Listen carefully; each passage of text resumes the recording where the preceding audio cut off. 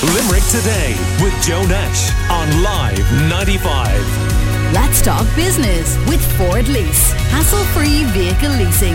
Search Ford Lease to find out more.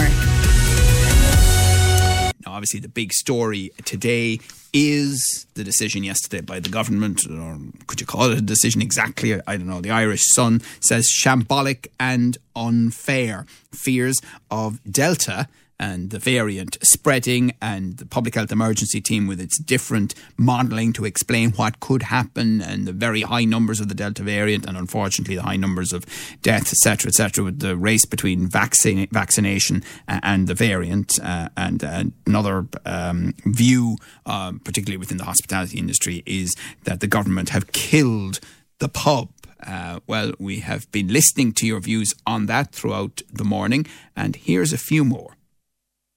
It's not what anyone wanted. The publicans, the restaurateurs, and even just, us, the general public, the people that go to the restaurants and to the pubs. But I don't agree with everything that Nestlé have said or done in the past, 18 months. But I suppose they are the experts in this. And, while it is disappointing, I do think there's a part of me that kind of not agrees with what they're doing, but is willing to accept what they're doing. We look back at what happened at Christmas. We were kind of allowed, to go to restaurants, go to pubs, go to the shops, and it was the wrong thing to do, and it was all pulled away from us again. The rug was pulled from under our feet on Christmas Eve, and we were locked down for the best part of 4 months. So I suppose I look at where we are now. We've come through a long winter, a long spring, and we have an element of freedom now. The shops are open, the restaurants are open outside, pubs are open outside. Do we accept what we have now, for the greater good? I don't think we could do another lock. I'm living here now in Adair, and to be honest with you, I think the ideas people have come up with outdoor dining is actually very, very nice. And if we get the weather, why would we want to be dining indoors, basically? It's crazy, the government saying, if you're not fully vaccinated or partially vaccinated, you can't sit down and have a meal, and yet, the youngsters are able to serve us. I'm absolutely flabbergasted by the whole thing. Listeners, Caroline and James there, and Joan is on 461995 right now. Good morning, Joan. How are you doing? Good morning, Joe. How are you? So what do you make of all of this? My main concern would be the children with the confirmations and communions, from the point of view that they've gone through enough from the whole thing as it is. But it's mental health down the line, and trying to explain to children, if adults don't understand it, how can children understand this constantly being put back, and yet they can see the people can go to hotels. You can have 800 people or 8,000 people, in Croke Park again, maybe this weekend. And from that point of view, I have no problem with that. It's people from Galway, if they're going to this match, will probably stay overnight, which means there will be more than 50 people indoors in a hotel eating and drinking, and yet you have to explain to a child that you can't make your first confirmation or your first Holy Communion or your confirmation because you can't go inside the doors of a Catholic church to do so. So it's just all very confusing, and I'm concerned about the message that it's sending out to the young people today. And the other point, of course, is that they are increasing the numbers that can attend weddings in a church from next week. Exactly. So you can get married, you can get baptised, you can go to a hotel. We recently finished a staycation. We were only back since Monday. While we were in hotels, we could eat out every night. It was fine. When we were in bed and breakfast, we were stuck that we were literally living on takeaways, whether we liked it or not. Yeah. So it's just all so confusing and so up in the air that... Yeah, interesting enough, I'm glad you mentioned baptisms, because a screenshot was sent to us of the RT 9 o'clock news last night by another listener on the reopening delay, and it's from the RT bulletin, and it says baptisms, communions and confirmation services are also postponed. Now, baptisms, I think, had been allowed for much of it, so the idea that baptisms are going to be included now, so that means pretty much every sacrament except the Mass itself and weddings.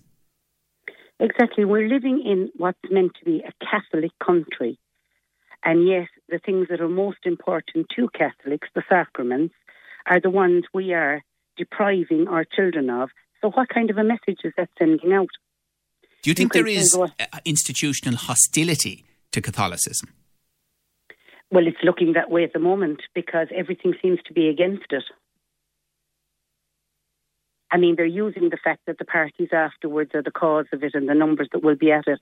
But those parties will still go ahead if people have taken time off of work and they've got all the stuff in and they're organised.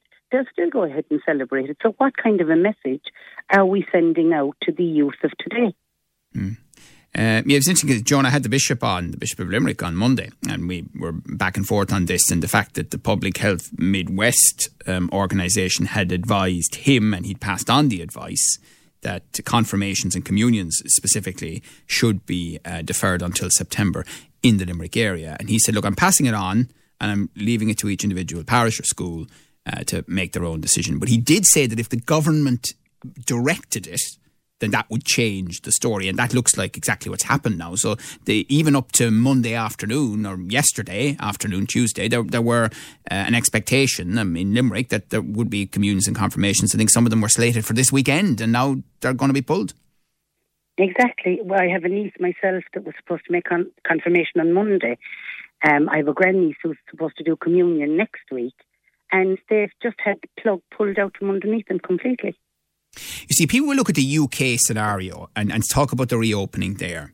And I suppose there is a philosophical difference between the two countries in the sense that it is clear that the UK have made a decision to live with the virus at the moment. They are moving towards normality on the basis, though, that they accept that there will be ongoing cases, but also an acceptable level of deaths from a public health point of view. It appears as though we're not quite there yet, because the reality is that as we go through July and August and September, even with the current scenario, even if you don't bring in the reopening expected next week, we will have increases in cases, we will have increased hospitalisations, we will have increased deaths. Do we all have to accept that? I think that's down to each individual of what you want to accept and what you don't want to accept. But the problem is our government have to make decisions on that basis, Joan, is the point. I agree with you, and then therefore the decision should reflect everybody. It shouldn't be allowed that you can go to a hotel but you can't go into a church. There should be more clarity. So bring everything back to a middle rather than allow one thing and not the other. Well, you see, it's a very hard call to make because the city is completely different from the county. Numbers in one area are different to numbers in other areas, whether it be for sport or communions, confirmations or whatever. It's very hard to make one rule to suit everybody when everybody's circumstances are not the same. See, I know that there'll be listeners now who are throwing their eyes up to heaven when I say this. But is there any prospect that sitting around the cabinet table, people's consciences are bothering them because of what happened in December and the huge wave of COVID and deaths that happened as a result in January? And they're now really worried about any kind of reopening that goes away from the public health emergency team advice. Okay, but on the other side of that coin, they will allow you to go and have a meal if you're vaccinated and allow someone who isn't vaccinated to serve you, as you said earlier on. So how is that fair? Yeah. Where is conscience involved in that? Yeah, I suppose I've tried over the last 24 hours to understand this a bit better, and I've tried to put myself, not that I'd ever be anywhere near this scenario, but I've tried to put myself in the position of having to actually make the decision rather than just discuss it or analyse it or chat about it the way you and I are. And I've tried to think in my own head, if I'd seen that modelling, would I have been prepared to say, well, I'm not a scientist, but I think we've got to take the whole into account rather than just the advice. And we're not going to go down that road. We are going to reopen on Monday. And would I have been brave enough, I suppose, to do that? Well, I don't think I would have been brave enough to do it, and I don't think any one person, because there is always two sides to the coin, and you're never going to please everybody all of the time. So you have to make a decision, but you have to try and make the fairest decision possible. And it's not fair to try to explain to a child, you can't make your communion or your confirmation. But you know what? Let's go off to a hotel. Let's sit indoors. Let's have a nice meal. Enjoy a break away. But no, you can't have your first communion or confirmation. You can't have, in the case of confirmations, it's a major milestone for children. Having spent the last 8 to 9 years with the same people in their class, it's the last time they have an outing together. It marks the end of an era.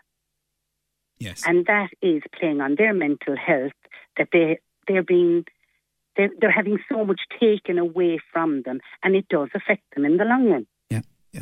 All right, Joan, well, listen, thanks very much for a very thoughtful contribution from you this morning. We do appreciate your time. That is Joan. Limerick Today with Joe Nash on Live 95. Let's talk business with Ford Lease. Hassle-free vehicle leasing. Search Ford Lease to find out more.